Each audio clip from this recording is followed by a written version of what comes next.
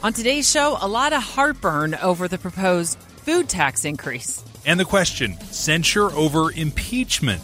Representative Ben McAdams is on the censure train. Tune in Monday through Thursday, 9 to 11 for Dave and Dujanovic. Hi, this is Scott Trout, CEO of the domestic litigation firm Cordell & Cordell. There are many life changes that can happen after divorce that make it difficult or impossible to uphold requirements of your divorce decree. The orders issued in a divorce are based on the facts presented at that time, but the circumstances used in issuing those orders can obviously change. If you feel a modification to your court orders might be necessary, talk to us at Cordell & Cordell. Contact CordellCordell.com, 1065 East Hillsdale Boulevard, Suite 310, Foster City, California, 94404. Welcome to Innovation and Leadership. I'm Jess Larson. Today on the show, we've got Ida. Being a medical doctor, it doesn't come from the fact that I only thought that I can be effective if I work in a clinic. But for me, there is, I would call it a gap to have like more medical doctors and more professionals in the healthcare system to actually work with IT specialists, because at the end of the day, the whole objective of doing such a thing is to actually create something. Ida, thanks for making time. Thanks a lot for having me. So a couple of things. First, can you teach us how to pronounce your last name correctly? And then second, will you give us the elevator pitch on Lux AI? Sure. My family name is Nazari Khora, and the first name is Ida. And basically in Lux AI, what we are doing is to actually use the latest advancement in AI and robotic to actually build solutions for the healthcare system. And in particular, our first product is called QT Robot, which is a humanoid expressive robot which has been built for children with autism. So the main objective of having such a robot is that a lot of times it's difficult for children to interact with humans, which are most of the time like therapists and the educators. And the robot is basically a tool which can connect them and which can facilitate this interaction. And as the result, it can improve the learning opportunities for children with autism. Yeah, it's pretty amazing. And you've had kind of an interesting story. Can you tell us a little bit about becoming a doctor in Iran, London School of Business? Now you're a spin-out of University of Luxembourg, co-founder. Can you tell us a little bit about that? Yeah, it's quite an interesting story because, as you mentioned, I started medicine in Iran.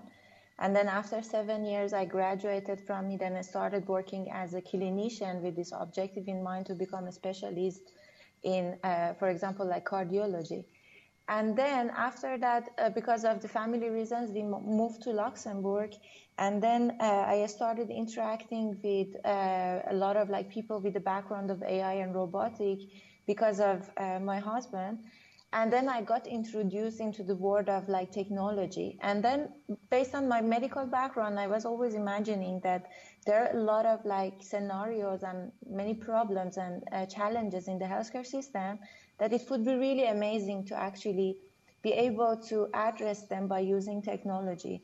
And then because I was like in an environment to have like a very good access to people working in AI and robotic, we actually, after a lot of like discussions and brainstorming, we actually came up with the idea of QT. And of course, at the beginning, it was more on the research side to actually figure out that is there any kind of like scientific backup for such a thing, and is it going to be a valuable tool, or is just like, you know, like a fancy robot which doesn't really address something. But then we realized that actually there is a lot of evidence that the robots can really impact the way that children with autism live and impact their social skills, but not a lot of like commercially available solutions.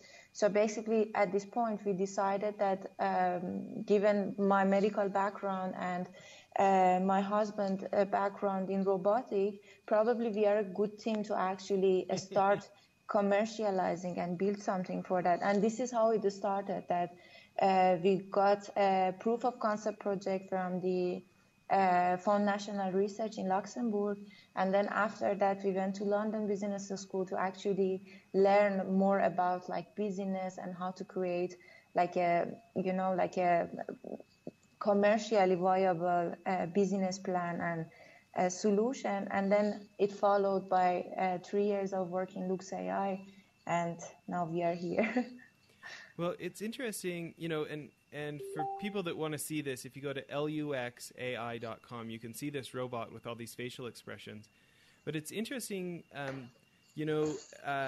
where my family lived last, we had a autistic boy next door who spent a lot of time at our house, and we've had other friends and stuff. And so it's interesting for me to see these videos of these kids interacting with the robots and the arms going up and down and the facial expressions. Where did the idea come from?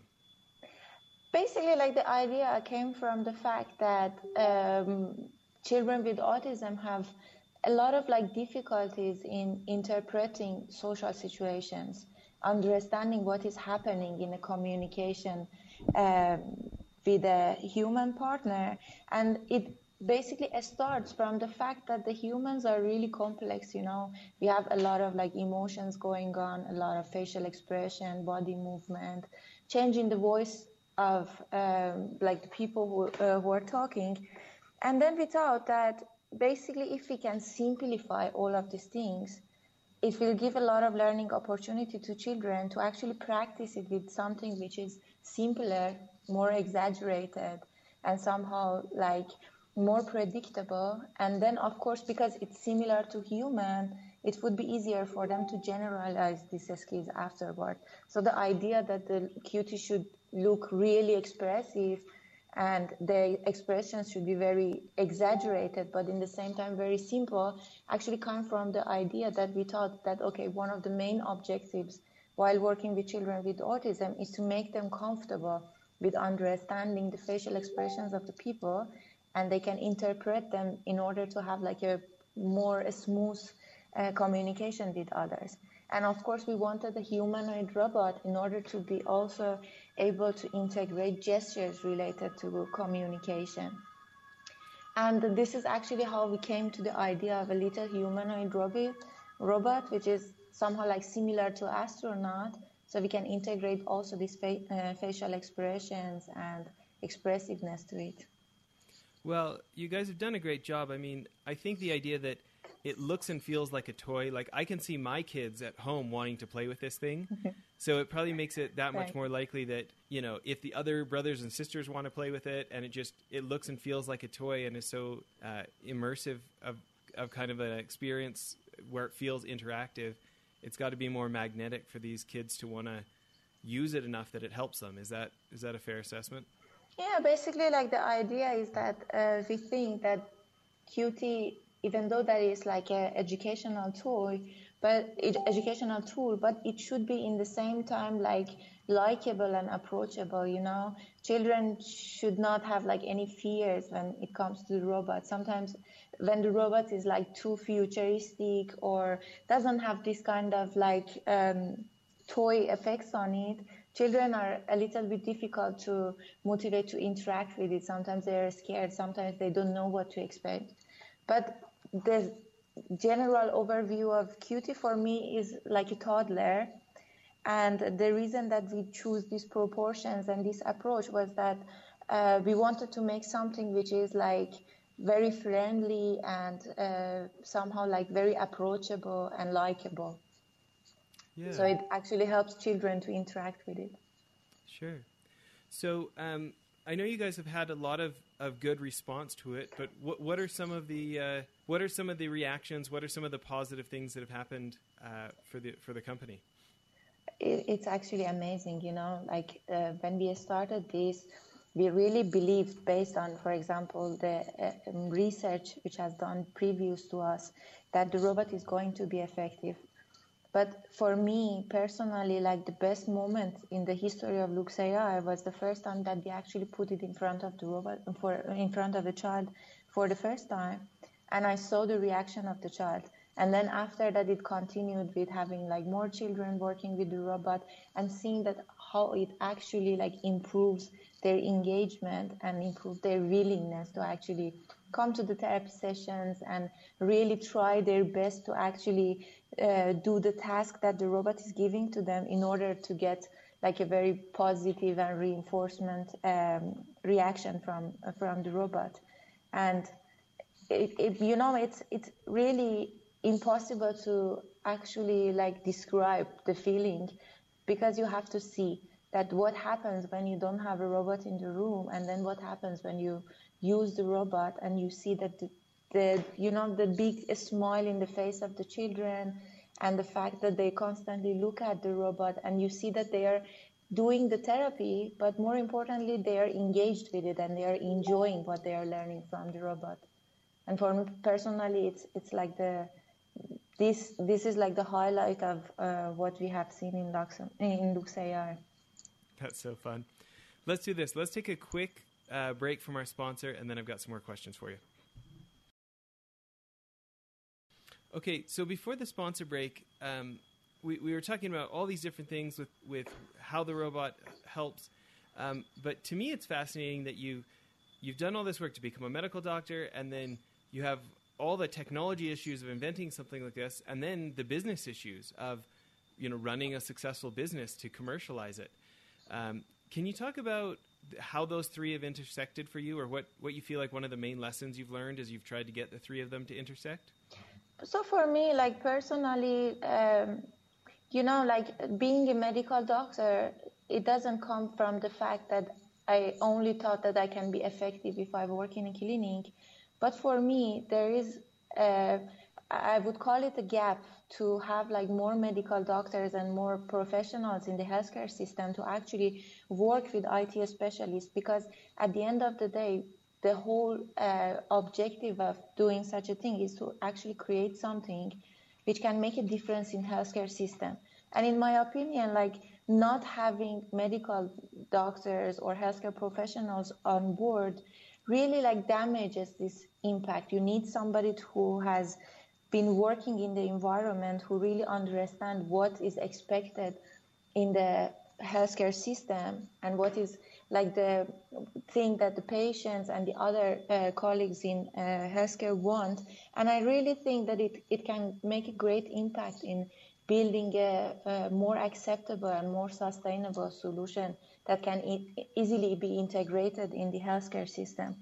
And of course, this was the first idea that I thought like maybe by doing what I'm doing now, I would be more impactful and more effective in improving the health of the people, just rather than just like being a clinician.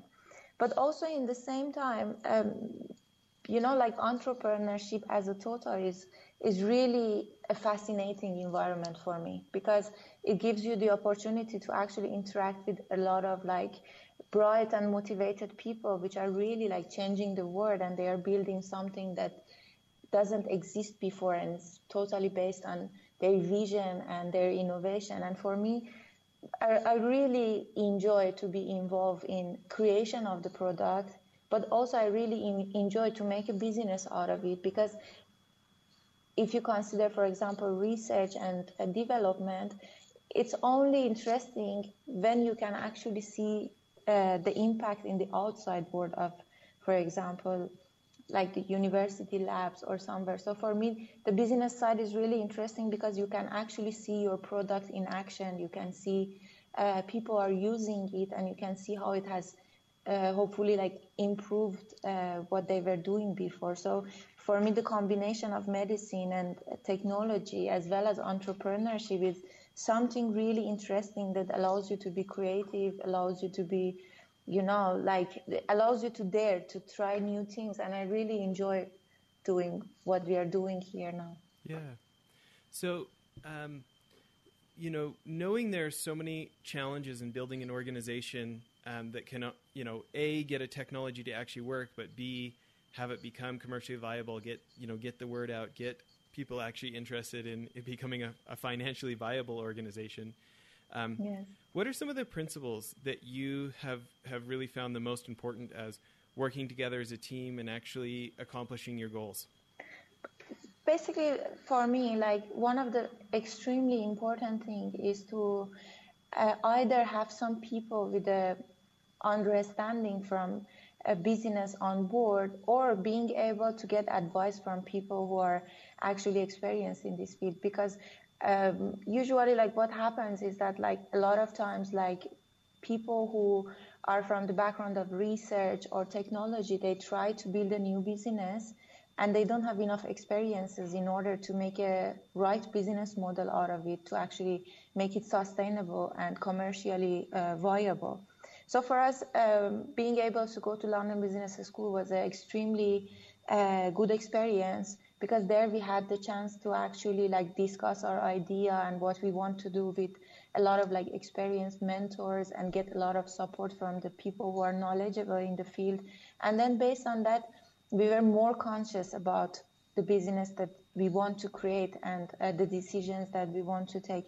But in the same time, what I see absolutely really important is actually having these strategies to step by step, when you develop something, immediately test it with the users, not only from the functionality of the technology that you are building, but also from like the business side, to actually see if beside the technology, is there a market? Is there somebody who is willing to accept it as a new product and actually be a paying customer? So this is really important to have in mind, that have some people in the team that they have this approach to the things, to actually not only validate it from technology point of view, but also validate it as viability in the market and see if it's going to end up as a business, or it's just like a technology which is cool, but it doesn't have like any business impact or a market for it. Sure. So I'm interested in what that looked like for you. You know, that's advice that entrepreneurs hear a lot, and they regurgitate that, and then so many folks, they just sit in their office and invent it all by themselves without talking to people anyways, even though they know better. So I'm interested in what that actually looked like for you guys, validating it. Actually, we started really early with testing with children and autism professionals. But even though that we started with our first prototype, which was like a tiny 3D printed robot, and it was quite early, now when I look back, I think that we could start earlier, and it would be even better to actually start much earlier, because for me, this kind of like user experience and this kind of field trials are the one who actually clarify what you have to build. You know, sitting in the office, you spend so much time, you put so much effort and cash into developing something, which at the end of the day, you don't know if it is something that the real users want.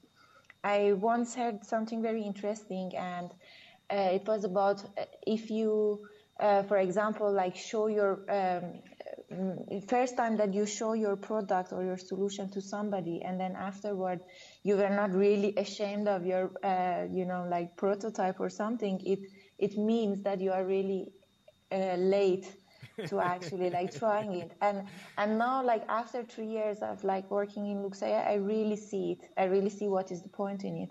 I mean, like the first day that you have a minimum solution is the day that you have to put it out. You have to give people the opportunity to actually use it and build on top of their feedbacks. Otherwise, it would be, in my opinion, very rare that somebody get a big success from a product which is just developed in one office and it has never been co-developed really by the users.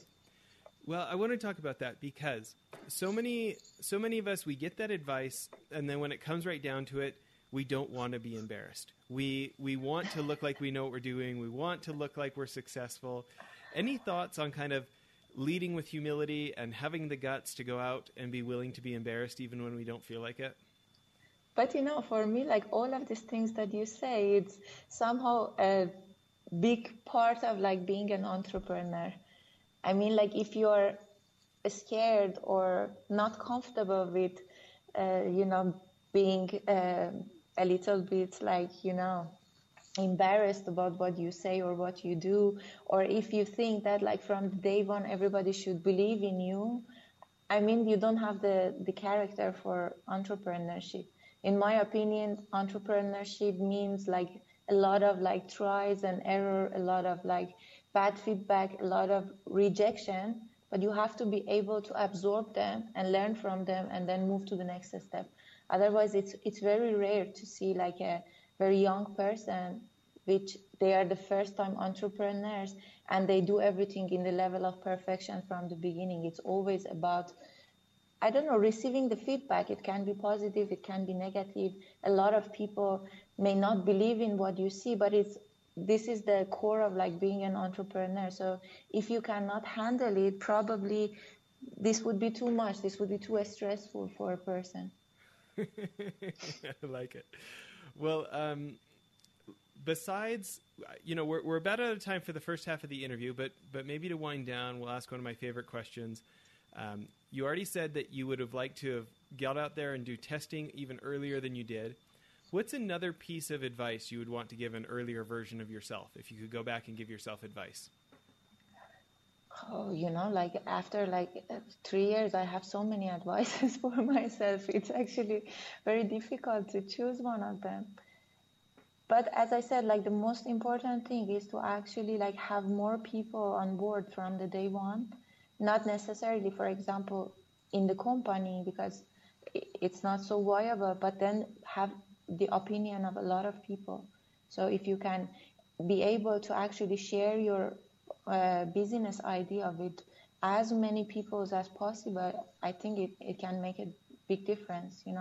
I really don't like people who don't like to share their idea if they're, scared that somebody steals their idea, or if they want to further develop it and share it. I mean, for me, from the day one that you have an opinion, you have to share it with everybody, because a lot of times you receive very impactful feedback that really change your business model. And then as soon as it happens, it's better. I love it. Well, everybody, please tune back in to part 2 of our interview. We're going to keep asking Ida about inventing the future with robotics and healthcare. Thanks so much. Well, that's it for the episode. One other thing I wanted to tell you about, if you'll remember the guys from Convoy in episodes back, Ken Free and Trent Mano, I went on one of their CEO trips to New York, and I met a guy named Brent Thompson, very successful entrepreneur. He was former CEO of Jive Communications, big company now, I think $300 or $400 million. Anyways, he started a new company called blipbillboards.com. I'm super stoked they're a sponsor now. But I remember a year and some ago when I met him, I thought it was genius. Instead of having to buy 6 months or a year's worth of billboard for thousands of dollars, you can buy 8 seconds at a time for 10 or 20 cents. You pick what billboard you want it on, what time of day you want it to run. And it just puts so much power in the hands of marketers and CEOs who want to try something and see if it works. You can buy as many or as few as you want, change it as many times as you want. I think now our podcast is being advertised on billboards in 18 different states because we have these guys as sponsors. We're pretty excited about it. Hope you check out blipbillboards.com. Thanks. At Farmers Insurance, we have concrete evidence that parking under an industrial cement mixer, that's just asking for trouble. Seen it, covered it. Click for more. We are farmers. Bum, bum, bum, bum, bum, bum. Underwritten by Farmers Truck Fire Insurance Exchanges and Affiliates. Products not available in every state.